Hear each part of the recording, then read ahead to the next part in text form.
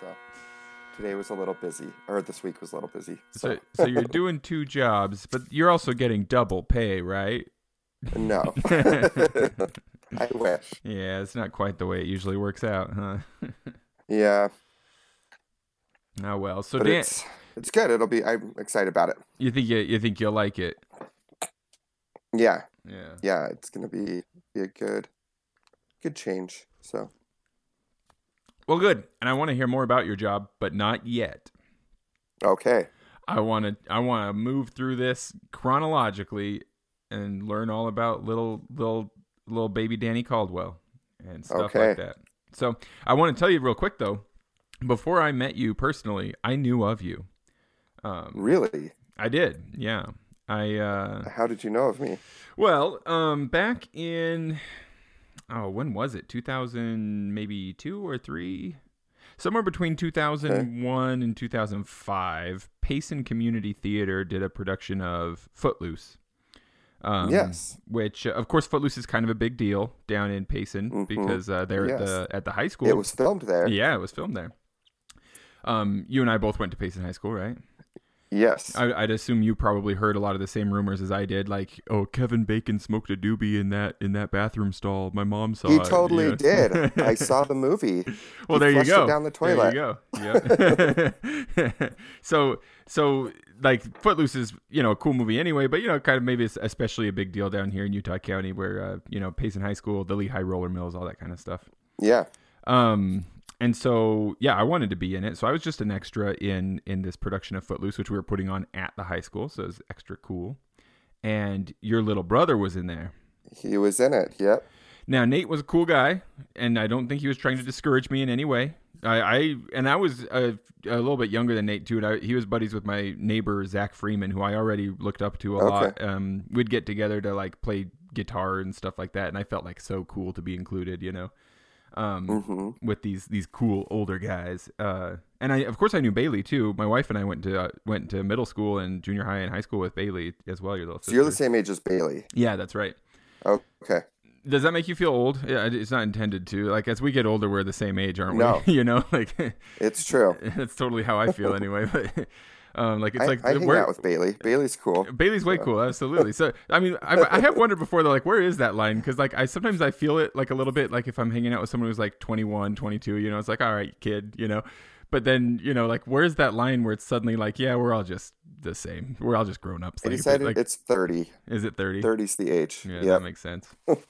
Well, anyway, so we were driving home from a Footloose practice one night. And Nate, your brother, put on an album. I don't know what group it was. I remember him mentioning that they were a Disneyland band, which was something I didn't know was a thing at the time, but they had bagpipes. Off Kilter. Oh, Off Kilter. Well, I know of the band. That's funny because now I've listened to that band, but I didn't know that was the band we were listening to then. Yes. Well, there you go. So we were listening to Off Kilter, and I was like, man, this is so cool. And he's like, yeah, bagpipes are great. I was like, man, I'm going to learn to play bagpipes. I was like 11 or 12 at the time. I was like, I'm going to learn to play bagpipes. And I really meant it because that was like my dad really wanted me to learn bagpipes. Like I was really planning to. And Nate, I don't think he meant to discourage me or anything like that. When you're young, sometimes you speak a bit, what's the word? When you say something like, I've told you a million times, it's like, there's a word for it. Yes. Hyperbolically. Okay. When you're young, sometimes you get you wax a bit hyperbolic sometimes. Yes. So I don't think he meant this in any sort of negative way, but he said something like, "Oh, dude, my brother plays bagpipes. It's too late. Like you have to start like really young. There's no way you could learn to play at this point in your life. Which the funny thing is, I started when I was like 15. So.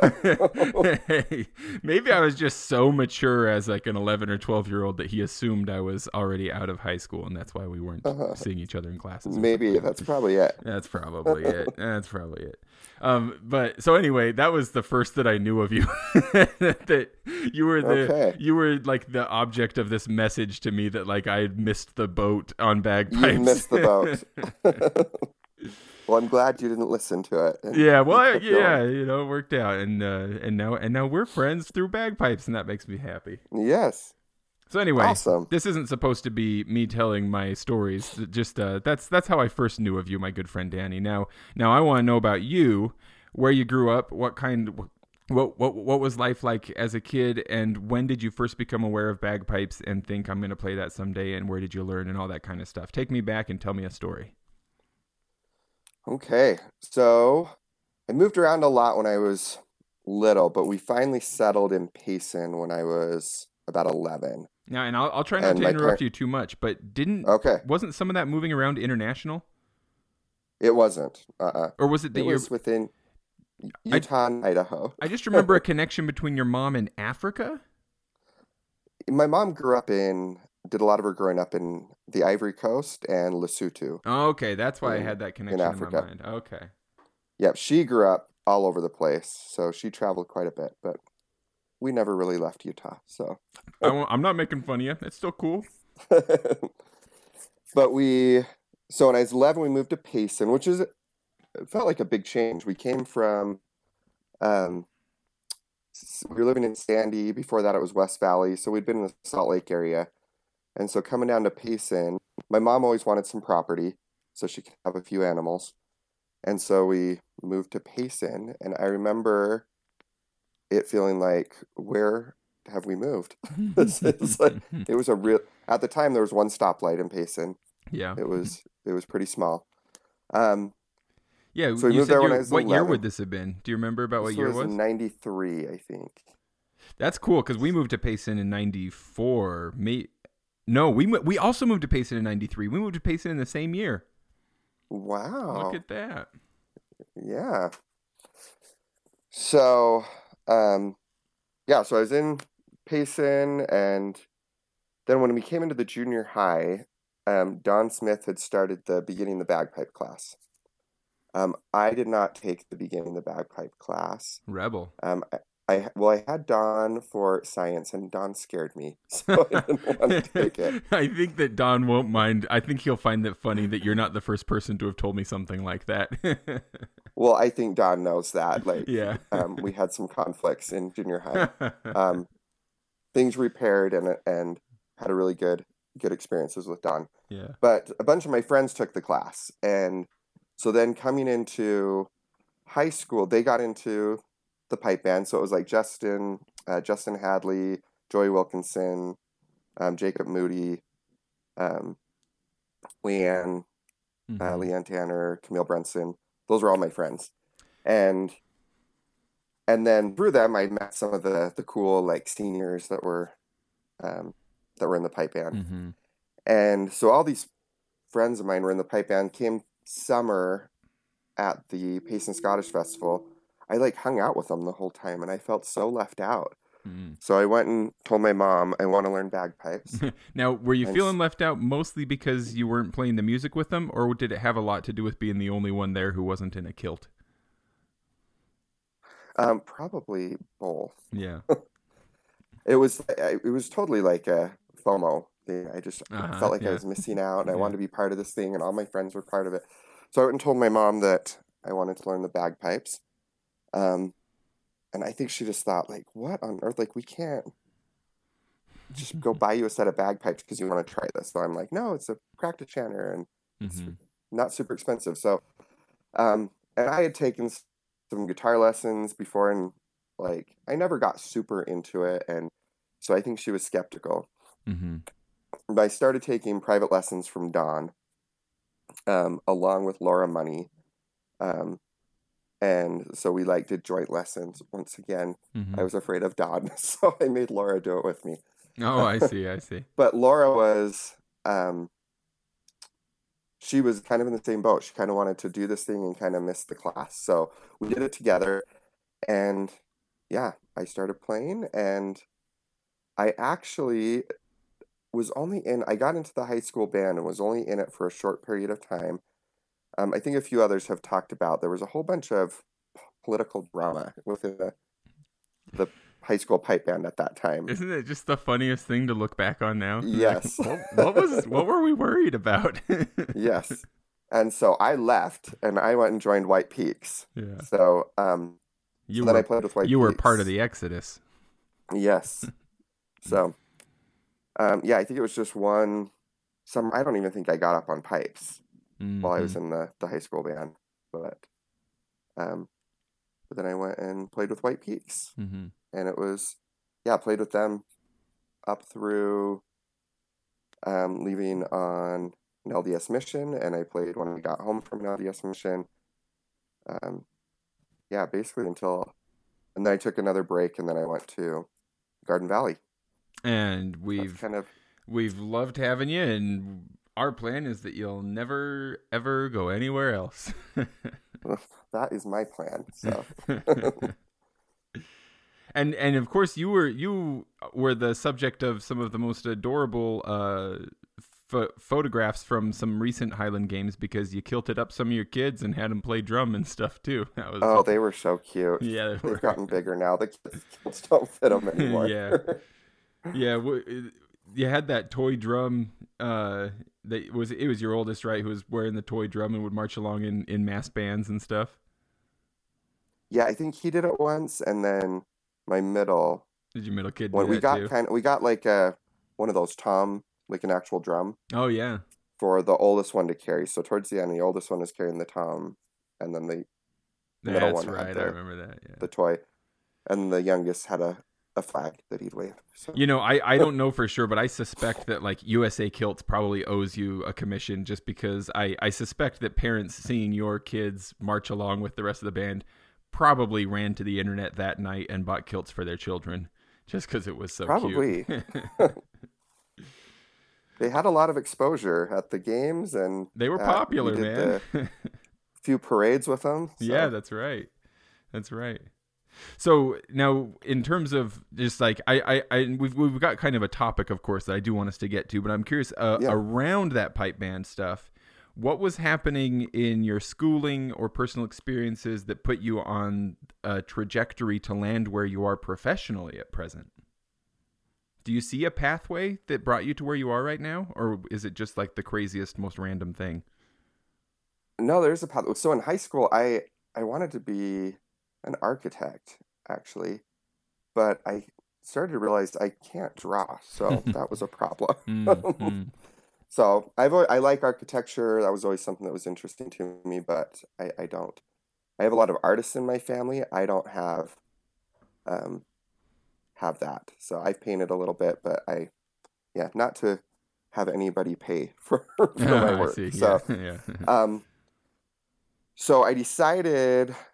When did I decide? I think it was on my mission. I decided that I wanted to be a school teacher. Mm-hmm. So when I came back, that was my trajectory. I was in the secondary education program at UVU, and my thought was I was going to be a history teacher. Oh yeah. And I decided that I should probably get a job working with kids before I become a teacher and find out I hate kids. So, right. Yeah, that's smart. Yeah. So at the time, I was working at a backpacking store in Orem, out and back. Why are you so cool, man? That was a fun job. I bet it was. But while I was there one day, this guy came in and he said, "Hey, can I hang up a sign? We're just looking. I run a wilderness program for at-risk youth, and we're looking for employees." And I got talking to him, and he basically hired me on the spot. He was like, "Never mind, I don't need to hang this poster up. Right. I'll just take you." And I was like, "Oh my gosh, this is what I'm looking for," because I was thinking I wanted to try working with kids. Yeah. So I went down there. It was this ranch wilderness program. So and hey, working in isolation with at-risk youth, that's like the most highly concentrated will you hate kids or not experience that you could possibly have. Right? It totally is. That's trial by fire right there. The program was in Mona. Oh, so yeah. If you know where Mona is, it's in the middle of nowhere. Yeah, you thought south of Payson. Yeah, you thought Payson was nothing. Go down to Mona. Yeah. So I remember driving down there and thinking, what in the hell am I doing? Like, these are like kids. I don't like these kids. Like, these are like... These are mean kids. Like, these weren't just at-risk kids. These were kids, like, in the criminal justice system, gang members, that kind of stuff. And I'm like, what am I doing? Like, I didn't even want to be anywhere near these kids in high school. I grew up in Payson. I just got home from my mission. Why am I going to go hang out with these scary teenagers? Exactly. So I got down there, and it's like it was a ranch. The kids like lived at this ranch. They worked with the animals, they did chores on the ranch, and then they'd go on these week-long wilderness excursions. Mm. Um, but I got down there, and after I got started, I'm like, I love this. Mm. It was, um, I was surprised how much I did like it, and I realized that I had a knack for it, for running like therapy groups and just being able to work with these kids. So I realized like the reason I wanted to be a teacher was because I really wanted to help kids. And the history was just I had to pick something to teach, but Mm. history wasn't something I was passionate about. And I realized I'd never taken a psychology class, but I started to realize that I kind of had this passion for psychology because I'd taken a couple in my education program. But before that, like high school, I didn't take psychology or anything like that. So I switched my major to social work. And so my undergrad was in behavioral science and social work. And then I got a master's degree in mental health counseling. Mm. So, Now, Danny, you don't have to reveal anything you don't want to, but I am curious because my experience has been that like my mom and a lot of her siblings, and she has a lot, have a lot of them have taken various sort of psychology or psychology related courses as well. And many of them have joked that it's because they needed to figure out why they were so messed up.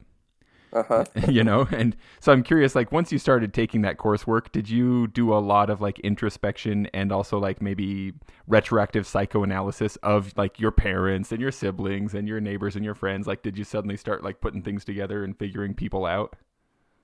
I think that's part of what I love about it. It's understanding people and figuring people out. Yeah. And so, yeah, I think most people who go into that field, that's part of the fascination about it is just understanding people. So, yeah, and I think to some as being a therapist, it's when you're helping people with their problems, you have to look at your own stuff. Mm. And so they're definitely, I think most people who go into that field maybe don't, I think some maybe do it because they're trying to figure themselves out. Yeah. If that's not why they went in, they quickly get to the point that, oh, I'm going to have to figure myself out. Yeah. and you have to start looking at the stuff you haven't wanted to look at and Yeah. start understanding yourself better, which is a lifelong process. So Yeah, what's the name of still that? doing it. What's the name of that book, that database of like conditions? The DSM? Yeah, the Diagnostic and DSM. Statistical Manual. Yeah, I've wondered Mental how many disorders. times Yeah. someone like cracks the DSM and, you know, in their studies suddenly goes, "Oh, that's me." You know? Yeah. That's partly when I realized that like this is what I need to be doing because I'm such a nerd when it comes to the DSM. I love the DSM. Yeah. Like I just read it. It's fun for me. You just If you've seen the DSM, it's like a 5, 6, it might even be like 800-page book. It's thick. Yeah, I spend a Like lot of just- time in like building code manuals and stuff like that. Yeah. So I imagine it being similar, but for the human psyche. And so like to Yeah. imagine you like sitting back in a Snuggie with like a glass of Chardonnay in the evening and the DSM, like I'm gonna relax. Like what? No, well, at least you love what it's you do. fascinating That's to great. me. So yeah. So that's kind of where I ended up, where I am. I worked with kids for a while, and then I did private practice for a while, and now I'm back working with the same juvenile gang members that I was working with They're your people, huh? that I started with. Yep. That's great. That's wonderful because we all need somebody to care about us and, you know, put forth effort on our behalf and stuff like that for sure. So I'm glad people like you exist. I Thank you. spent the tiniest little bit of time when I was younger working for the Forest Service. I did a little bit of time with their volunteer crew, and so we'd go out with you know, groups from the local juvenile delinquency hall and stuff like that, right, to do like service Yeah. projects on trails and stuff like that. Yeah. And I was basically just there to use the power tools, you know, because they wouldn't let any of these kids use power tools. Yeah. And I do remember like just seeing how the professionals there interacted with these kids and thinking like, oh, that's awesome, but also feeling personally like woefully inept, you know, like to do that myself. And so I'm glad that people who can do that exist. That's really good. Well, thank you. But I can use Yeah, power it's tools. fun. That's one thing I discovered. Yeah. I was real good at running a drill. So it takes all kinds. Now, and I don't want to jump around too much here, but I am curious. What about your your experience, like maybe I'm asking you to do too much here, right? But like the connection that happens in my brain is I think about like after Zach passed away, it was you who organized and coordinated this sort of like group. Was it a therapy session? It was like a sharing session, you know, for a lot of members of the band and close friends of Zach's who were all missing him, and that was special and useful and nice. I'm curious, like, how blurred are the lines for you between your professional life and your personal life? You know, like, are there lines at all in this field where you work?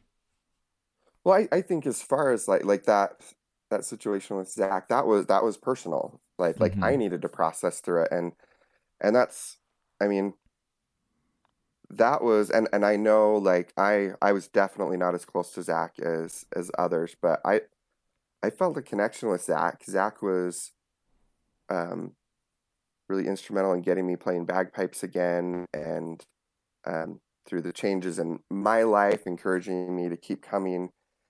Um, and so it was hard for me um, when he passed away, and so organizing that was like, I need to talk about this, Yeah.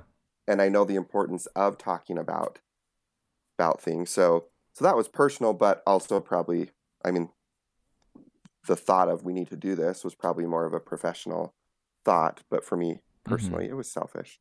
Well, yeah, it's But like you got a toolkit, right? Because I'd imagine yeah, everybody there had that need. That's why we were there. But I wonder if any of us. I yeah, certainly didn't think like I didn't. I didn't have like the vocabulary or the tool set or whatever it was, you know, to say we should gather together and talk. You know, the need was there, yeah, but no understanding of how to service that need. yeah. And so then with so I recognize needs and things in my own life, but as far as like professional, like I have pretty strong lines of like these are my boundaries with professional things. Like I um don't give any, even when I didn't work with kids, like I wasn't giving out my personal information. My social media, if you're not friends with me, is pretty locked down. Sure, yeah, People can't see that. I don't share certain things with clients, especially the kids I work with now. Like yeah, there's of no way course. I would give them any Hmm. kind of um, information that could help them find Yeah, me once they're yeah, out. that makes But, sense. Well, but to what but yeah, degree do you I feel do think you feel that like? Oh, go ahead. just that I think that there is a strong um, there's boundaries within it, but as far as lines, like therapy plays a role in all aspects of my life. Mm-hmm. My partner knows that, you know, when we're talking, there's sometimes I'll like talking to him or talking to the kids or I'll switch into this like therapist mode. I'd And it's imagine, yeah. like the way I talk changes Does things. he ever And get annoyed and be like, "Stop psychoanalyzing me. I'm just trying to talk here." no, and most people, I recognize that some people are sensitive to that. So I typically don't do it unless someone's like, I need to talk through this. Right. Do you And then have I'll one be of like, those all right, couches? I need to lay put on down my and hat. talk. I should get one. You have like some prop half moon glasses that you can balance on the end of your nose and just like a clipboard so you can just sit back and really set up I the have the clipboard, but the rest of this is all good you'll at a you'll guess. you'll gather the set together as the years go by, I'm sure. You need a cob pipe to put in the corner of your mouth, you know. Yeah. So I am curious though, how like do you feel like you can see any clear ways, and maybe this bleeds into sort of the subject that I asked you to kind of talk to me about today. Do you see any ways that like clear lines where the training that you've had maybe affects the way that you experience um the bagpipe world? I don't know if it would be like the social interaction within groups or the way that sort of a hierarchy of leadership functions or even the effects of music itself in a person's life to create it and to hear it. Is that too vague to say now go, or is that close enough that you feel like you have something, like I'm like I think I can do something with that. go. All right. So I think that through my work as a therapist, I recognized a few things. I recognize the importance of community and the lack that we have, um, especially in the United States. We're a very independent country. We value ourselves in independence, and through that, especially I would say in the last, probably since the 70s, and for sure since like social media and stuff, that's become worse. We're isolated. We don't connect with people. We, there was a study that the average man over the age of 30 um, can't tell you um, one close friend, and that's because a lot of, especially for men, there's kind of this expectation that we go to work, and I see this even more in Utah. I think with the LDS culture, Sort of the we go to work, traditional gender role kind of thing. yeah, and you can have friends at work, you can have friends at church stuff, but if you're not doing one of those things, you should be home with your family. And so there's not really an outlet for people to connect and to have friendships. And so the need for community is there, and to have a community, there needs to be something common that we're doing or creating together, to kind of something that brings us together. And so I see, for me, I see the bagpipe world as being that. It's a community that we come together, and especially bagpipes, it's so unique that those who do it are can get really close and really connected, because like, who else do you talk about bagpipes to? Yeah. Except those in the band. So there's that community aspect. that makes a lot of sense. My wife asked me not too long ago. It was during this COVID stuff, so it couldn't have been very long ago.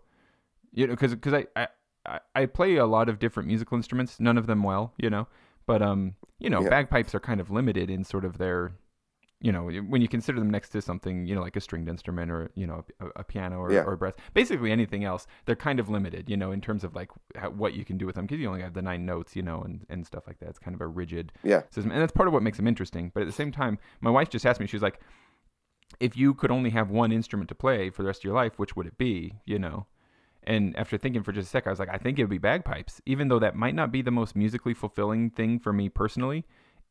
It's because bagpipes are the only instrument I play that gives me this regular chance to get together with other people and do something with them. Yeah.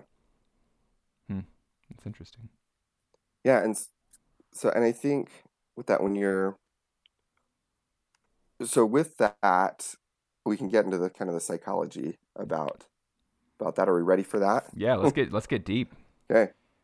So like with music in general, we see that it bonds people like cross-culturally. It's something that every culture has its own music, and it's something that humans who never had any connection to each other all created. And so on some level, it's thought to be kind of part of the collective unconscious, which if you're familiar with Carl Jung, that's Jung, not Young. Carl Jung was a psychologist, worked pretty closely with Freud, but he's the one who came up with this idea of the collective unconscious, and that all humans have certain unconscious parts of their brain that connect all of them. Now we kind of see that as it's an evolutionary thing. We do see that, but it's that we all evolved from the same place. So there's certain instinctual things built into us that all humans have. Yeah, that sounds. Was it Jung who talked about like archetypes that show up in stories? Yes. I see. Yeah. Okay. Yeah, I'm familiar with some of that stuff. Yeah.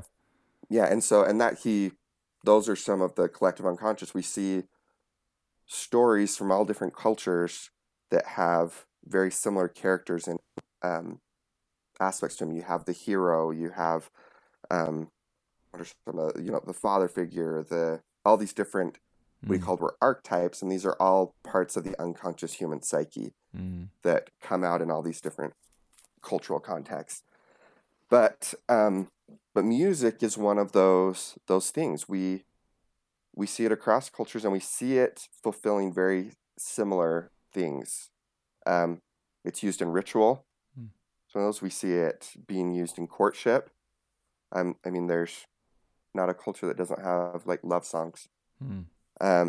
In expressing identity, cultural identity or personal identity, and then human expression, being able to express ourselves emotionally. Hmm. And we see that across all cultures, that music for thousands of years has been used for those four purposes. Yeah. But it makes us like wonder like why does it connect us? Because even like thinking of like that connection in pipe band, one thing I love going to concerts, like rock concerts and Oh stuff. yeah, And one thing I love you've about blown it, out your ability to hear stuff, haven't you? I have, yeah, my hearing is, I have like the hearing of like someone about 20 years older than me. Ah, it's perfect for someone I who plays play the in concerts bagpipes. and bagpipes. So my dad always told me, you need to wear earplugs when you play your bagpipes or you're going to be deaf. And I Yeah. would never listen to him. Right. And now I wear earplugs. Yep. I only 'cause I'm just now deaf. started myself, like within the last Yep. year or two. But like at concerts, like one thing I love about them, it's you go and there's just all these people. You don't know any of them, but you're friends with everybody. Like everybody's like, there's this connection. This music brings us together. We're all here to hear this band that we all like, and like we're all friends. Mm-hmm. And it's always something that kind of fascinates me. That I could at a concert, I could like stop and talk to anyone, or just sit down and just have a conversation, and people are open to it because we all know that, hey, you're cool because you're you're here. You're here. That's right. Yeah. Oh, yeah. wow, that's interesting. Yeah. But some of that, it's like, why is that happening? And so there've been studies that have started to show there's kind of two main things that we see music do for humans, and that are kind of the theories as to why music connects and bonds us the way it does. And those two things are what they call self-other merging. And then the other is the release of endorphins. Self-other merging sounds. It puts me in the mind of those like the smart StarCraft aliens that can like merge into a stronger being. Is that? Yes, exactly. That's what music can do for us. Huh, okay, I'm into this. So it's but like it's you hear that like you can, if you've ever been at a big concert and there's that slow song that starts, and it used to be lighter, but now everyone holds up their cell phone lights. Yep.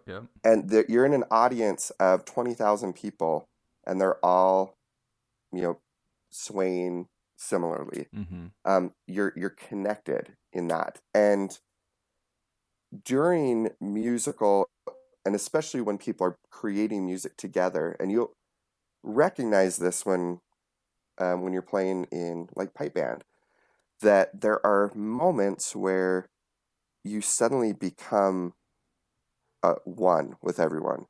And it's somewhat like they've done studies where so somebody will be sitting at a table and their arm will be underneath the table, but then they put kind of this fake shirt over them with this fake arm that's on top of the table. And so they have one hand on top of the table, and then the other hand is this fake hand, and their hand is underneath. And they will brush the fake hand with like a paintbrush, while at the same time brushing the person's hand under the table with a paintbrush. And the sensation that the person has is that their hand is on top of the table. They feel connected with that fake arm that's not theirs. And so it's the idea like is the thing that's not part of them is doing the thing that is happening to the part that is part of them at the same time. Yeah. But then this thing that's not them becomes them. I see. And so we merge into this inanimate object, and it becomes part of us. So similarly, when we're creating something with someone, so I'm playing the bagpipes and I'm watching the pipe major's fingers, like I'm doing that and I'm watching him do that, and there can be moments where suddenly you're feeling that that's you, if that makes sense. Oh, I mean, totally. I wouldn't have had the vocabulary to describe it, but I have had these experiences for sure. I've even had these moments where you're watching the pipe major's fingers, your fingers are doing like just exactly the same at just the right time, like it's so in sync. And then you hear Yeah. the snare drums, like they hit a couple of flams right as you're doing a couple of doublings, and so it's just like Yeah. so exactly the same thing, and as you come down the scale, then you hear the bass and tenor. It's like this thing, I don't know what to call it, but It's I know the magical. feeling that you Like mean for sure. Yeah. It's magical. It's almost like these moments of this euphoric experience of Yeah. like when it just all merges together perfectly. Um, so that's that self-other merging we're talking about. And we see it with people who, singing a duet with someone, or we see it with dancing, which is also very connected with music. Usually there's music with dancing. Yeah.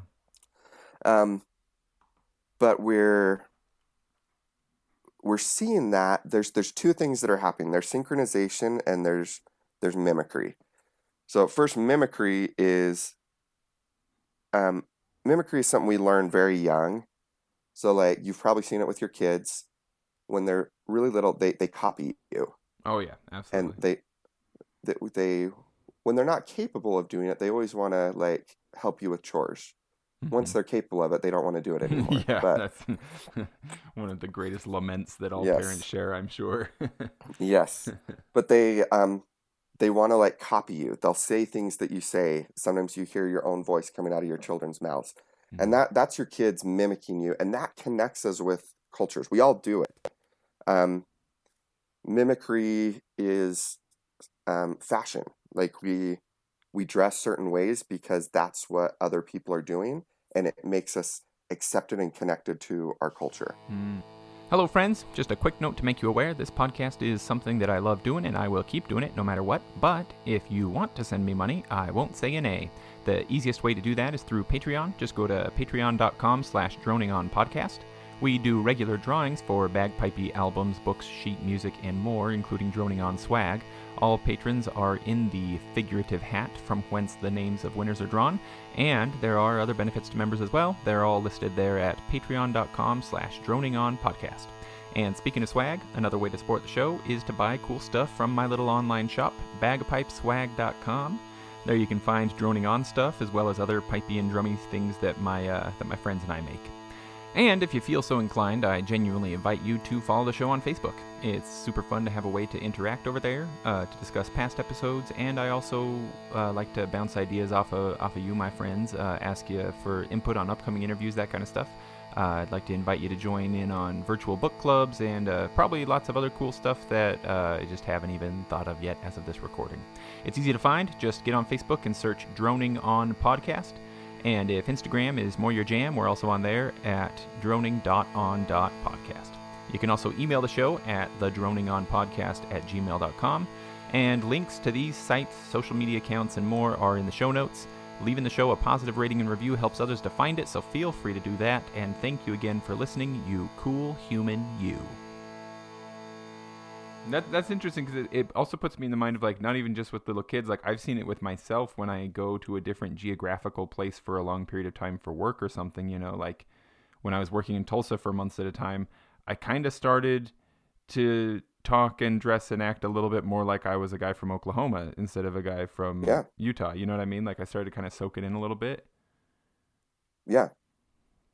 Yeah, and you start picking up and that's, you'll see some people, they move away from where they're from and they kind of lose their accent, but then when they go back, it all of a sudden it comes back, snaps back in. Or even I've even seen people like they never had this accent, but if they're around people who have an accent for long enough, they slip into it. Like they start mimicking it. Yeah, and as like teenagers, you'll see they're hanging around friends. They start talking like their friends. For sure. They start, their mannerisms start to mimic their friends. And that's what we do, like unconsciously, and from it's an evolutionary thing if we look at it, that was our, early humans, the worst thing that could possibly happen to us was being rejected from our tribe. Harder to survive that way, I guess. Huh? Yeah, and so we want to be accepted, and a lot of that is we we want to be like them. And so that's, for whatever reason, as humans, we feel comfortable with what's familiar to us. Mm-hmm, mm-hmm. And so things that are familiar to us, we feel more connected to. Not saying that's a good thing or a bad thing. It just is what it is. Yeah, I This was is just why gonna like say identical twins uh-huh. are so close. Oh, Nothing's sure. more Yeah. alike than identical twins. That's why a lot of times people end up marrying someone who kind of looks like they could be Their a sibling, sibling, right? Yeah, absolutely. because we're kind of drawn to what is familiar to us. So that's mimicry. And is that also And why we still have an MSR in bagpipe competitions, because we're just used to it, so we can't yes, stop, we can't not we we can't can't stop. not do it. It would be uncomfortable. It would blow the whole thing apart. Mm-hmm. So then kind of a more, I guess, refined form of mimicry is synchronization. And that's what music is. Music is synchronization. And when we're synchronizing with other humans, it gives us a different experience. So they've done some studies where kids are asked to like keep a beat with just like a digital sound, Mm. and they can do it, but they don't do it well. But when they ask them to keep a beat with a human being, they're keeping the beat. The kids are able to do it a lot better. Oh, We really? want Yeah. to synchronize with other humans. That makes so much sense, because my kids are taking piano lessons, and we've got this electric keyboard that has a built-in metronome, and I've never been able to get them to follow that metronome. It's just a blinking Mm-hmm. light and a tap, you know. Yeah, But when I clap, they'll stick right with me. yeah, And I guess part of that could be that they see my hands moving so they can anticipate the beat, but still, like, it's like zero success with the electronic metronome, and yeah, immediate success when it's me clapping. yeah. Hmm. Well, and we see ourselves do this. Like, you can be walking with someone, and all of a sudden you find yourself you're walking in sync with Yeah. that person, and all of a sudden it feels weird that you're not, I and so can't. you like adjust your steps to Right, fit. yeah. You and I have the shared experience of having been Mormon missionaries. I can't tell you how many times out walking with my missionary companions, I would, double step to get out of sync with them, because I didn't want to be walking in sync, but I just Because would. that's weird. It is. Yeah. We already look like, we're already wearing like these matching uniforms, to be like lockstep walking down the street. It's just, Yeah. yeah. How funny. But we do that, and we find that sometimes when you're around someone and you're really connecting with another human, your heartbeats can sync up. Wow, really? Yeah, and so we find that a lot of times, as a therapeutic technique, when someone is really elevated and like yelling, is you match their level of elevation, and then you slowly start to come down, and they'll follow you. Oh, I see. So we try to, as humans, we unconsciously synchronize with each other. So when there's intentional synchronization, it's something that we really connect to and really kind of bond with, which leads to the other part, is the release of endorphins. I'm all about that, man. Give me some of that. Yeah. So we have something in us called the endogenous opioid system, which is I understand one of those words. So endogenous being internal inside of us, opioid is a type. Heroin is an opioid. Mm-hmm. It's a pain relieving drug, mm-hmm. and it's built within us. And so basically, endorphins, which we're familiar with, that's what gets released when you're doing rigorous exercise, kinds of things. And endorphins are a natural opioid. Mm-hmm. So maybe I need more to be more refined, but for me, like, I hear endorphin, I just think like that's the feel good stuff. Yeah, and that's the runner's high. So when people talk about the runner's high, what happens is, you're a runner, aren't you? I dabble. Well, so like, people talk about that, and it's usually about 15 to 20 minutes into a run, right? When you're thinking, this sucks, why am I doing this? You suddenly you just feel better. Yeah. And that's the endorphins kicking in. And endorphins are a pain reliever. And so suddenly what's uncomfortable doesn't feel feels uncomfortable. Right. For sure. I have definitely found that if I can keep going for like 12, 13 minutes, then I can go for 30 minutes. But if I can't make it those first 10, 12 minutes, then I'm going to not make it very far at all. Yeah. And so what we find, so it decreases stress, it decreases pain. And they found in there's been studies that have shown that people who listen to music before certain procedures need less less pain medication. Mm. And because music, what we find, releases endorphins within us. And we find that active participation in music, as opposed to passive listening, increases that even more. So pipe band is given this like triple whammy of like you're synchronizing with people, you're proactively participating in music, like all this stuff is all bundling up and working together. That's why you get the pipe band high as you're leaving the band hall in the evening after practice. Exactly. That's why you feel so good. Yeah. And in addition, we find that when we're synchronizing with people, it releases other neurochemicals. It releases oxytocin, which is kind of been called the bonding chemical. It's released in humans when there's like skin to skin contact. Oh, is that the one that gushes after a baby is born? Like the mother has like this rush of oxytocin. Okay, yeah. Yeah, it's oxytocin, and like when a mother nurses her baby, which is why they a lot of times tell new fathers to hold their infant shirtless. Yeah. Because it releases that. Women get that when they're nursing their baby. The men don't get that typically. So yeah, it can increase that bonding. I've laughed before when sitting in the hospital, like after the baby's born and my wife has been able to feed the baby and everything, and then it's like my turn to hold the baby. The doctors and nurses will be like, yo, do skin to skin. And I've laughed at myself for feeling like self-conscious, to like take your shirt off. Right. When I'm sitting right next to my poor wife who just delivered a baby with like a half dozen people in the room, like, yes. I have no right to feel self-conscious right now. But yeah, so when there's skin to skin, when you give someone a hug, it's released. When we're connecting with humans, we get these rushes of oxytocin. Vasopressin is closely linked to oxytocin. It helps with bonding and connecting memory to experience, or memory to emotional, what we're feeling emotionally. I want to tell you.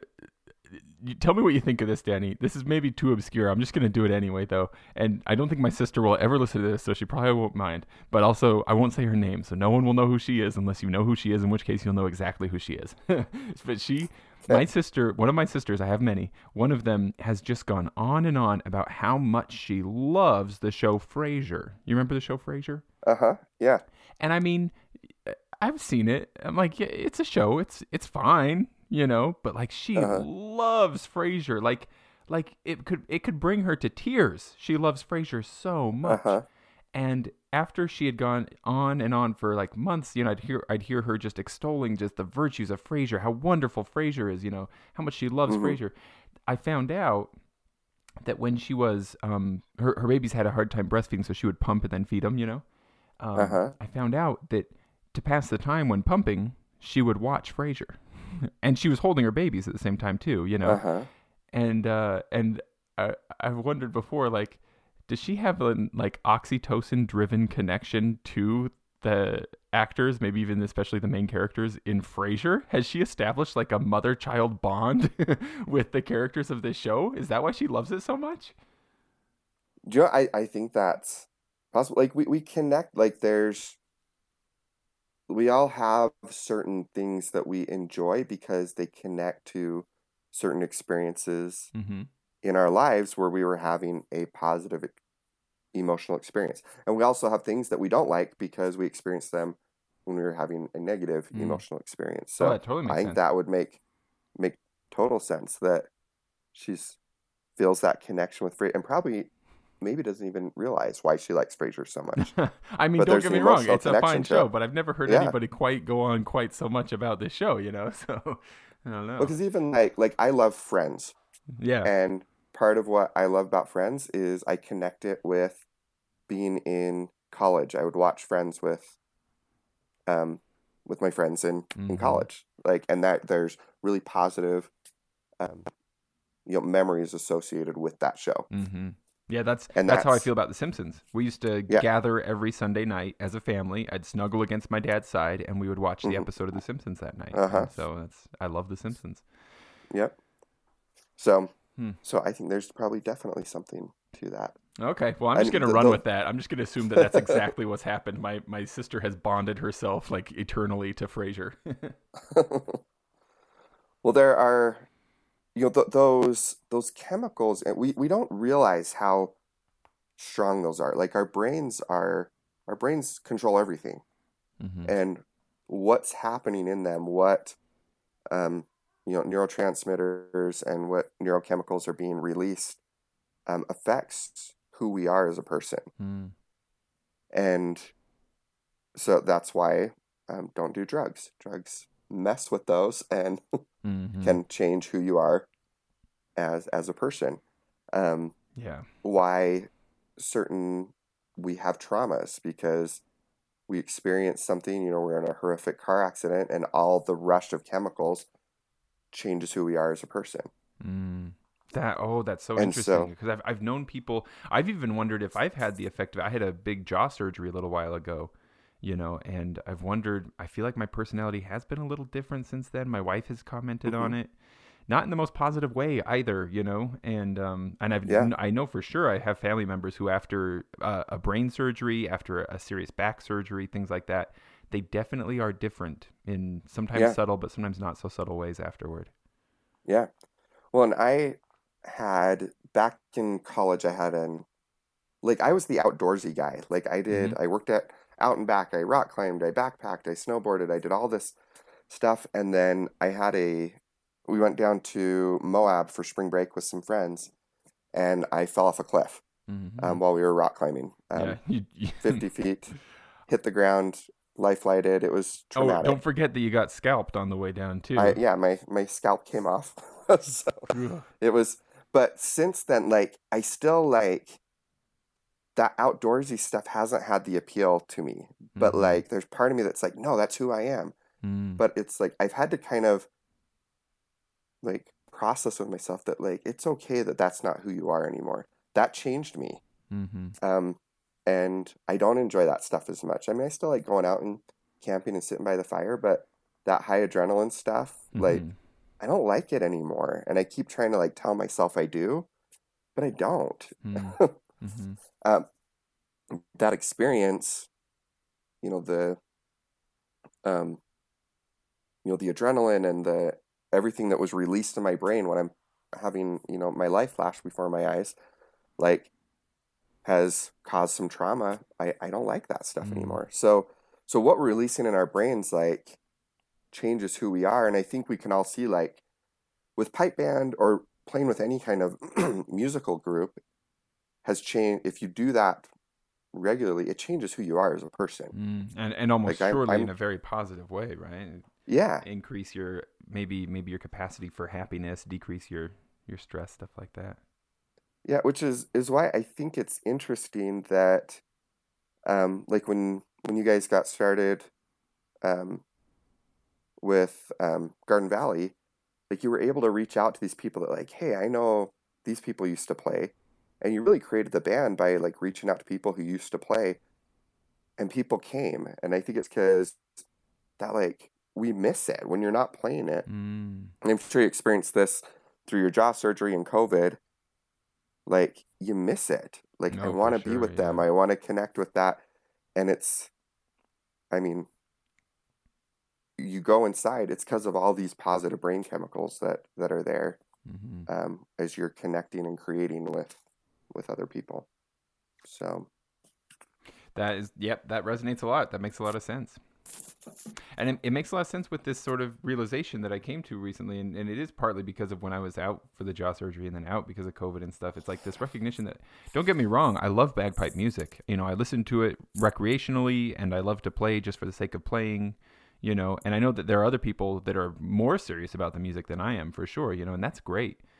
But like when it Yeah. really comes down to it, at least for me personally, I think that I've done bagpipes all these years more than anything because of this like connection to humans. Several Yeah. humans in particular, of course, because you also, forge lasting friendships that are very Yeah. important as well, but um, it's not just the band, it's getting together at the Scottish festivals and stuff as well, these massive group of people that we're all here because we love the same things. It definitely feels cool. Yeah. Well, and I think that um, Zach's funeral was a testament to that. Like Zach created music with a lot of people, Yeah. and you saw how many people showed up. I mean, it was astounding. Yeah. And I think it's people feel that connection to that community, but also to Zach Yeah, for because of sure. what we've created Hmm. together. But I'm the same way. I mean, I'm not a fantastic musician. I like music. I try to be good, but I struggle. But You I are keep coming back fantastic, Danny. because um, that connection. I love the community and just how it feels, and Yeah. that's what got me started. Originally, I felt left out. I wanted to connect with my friends, Yeah. um, who were all creating this together. Hmm. So It's interesting that it's kind of like, if we're setting this up as like, I don't know, a side by side parallel story, we can see like your deeper desire when you were younger to connect with and help and be with young people. The vehicle for that for a time looked like be a history teacher. And yeah, then after a while, you realize it's not the teaching history that speaks to me deeply. It's this human connection. yeah, That's what I'm looking for. And like in a similar way, and that doesn't mean that history is uninteresting. History is awesome. It's a wonderful vehicle for that. So it's like it's not saying throw history out. That's still cool, but it's like recognizing there's a deeper, even more significant, even more important thing here.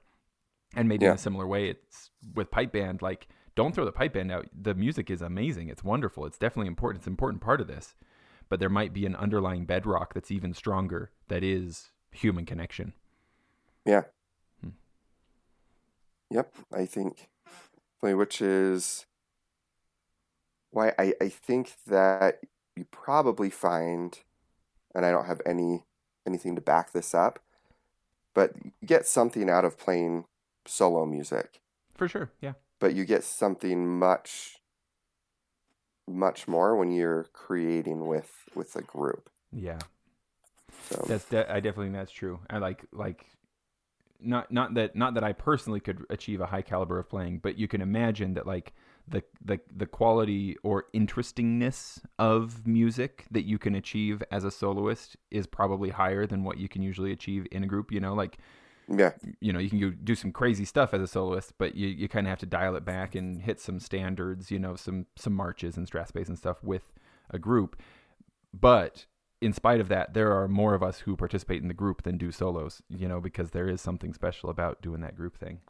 yeah, Not that soloing's bad. Soloing's great. Do both. yeah, Do both. yep. I think you get different things from Mm-hmm. either. I think there's a much more internal spiritual connection with the solo, Mm-hmm. whereas you have more of that collective, unconscious spiritual connection, I think, with the group. So Interesting. Interesting and beautiful. You're making me yeah, think. it's really fascinating stuff. Well, what So else? Have you got other notes for us here, Danny? that was kind of what I have on like Mm-hmm. the kind of the psychology of music and um, how that relates to pipe band. Like, Um, why are we all doing this? yeah, no, I'm you sure we've all asked me, asked and ourselves that like sometimes, right? Like, what? yeah, Wait, where am I? Why am I doing this? well, and I always feel this pull to it. Yeah. Like whenever I've had like periods of my life where I've stepped away, but there's always this like every time band season comes around, I just like feel almost sick. Like, Mm-hmm. oh, I want to be part of it. Mm-hmm. Um, but I think that's so. When you asked me about this, like, I'm a therapist full time, but music therapy is not my specialty. But Mm. this was really interesting for me to kind of research this and say, why do we connect? I use music in therapy, but I've never really looked into like why does it do what it does. So it was fascinating for me to really research that and understand that better. So thank you for urging me in that direction. You're welcome. I will encourage you to do research and give up your Saturday morning free of charge anytime. All right. So I think that when it boils down to it, a lot of what we get out of pipe band for most of us, it's kind of our self-care. We talked about, how psychology plays into that, but ultimately it's about we as busy human beings with a lot going on, we need to take care of ourselves. And so my plug here is that whatever it is, you've got to find something that you do, something that makes you happy, brings you joy, because ultimately that's what makes life worth living and makes the day worth getting up for. So for me, that's what pipe band is. I'm sure for many people in pipe band, that's a big reason why they do it. It's part of that self-care of doing what you need for yourself spiritually.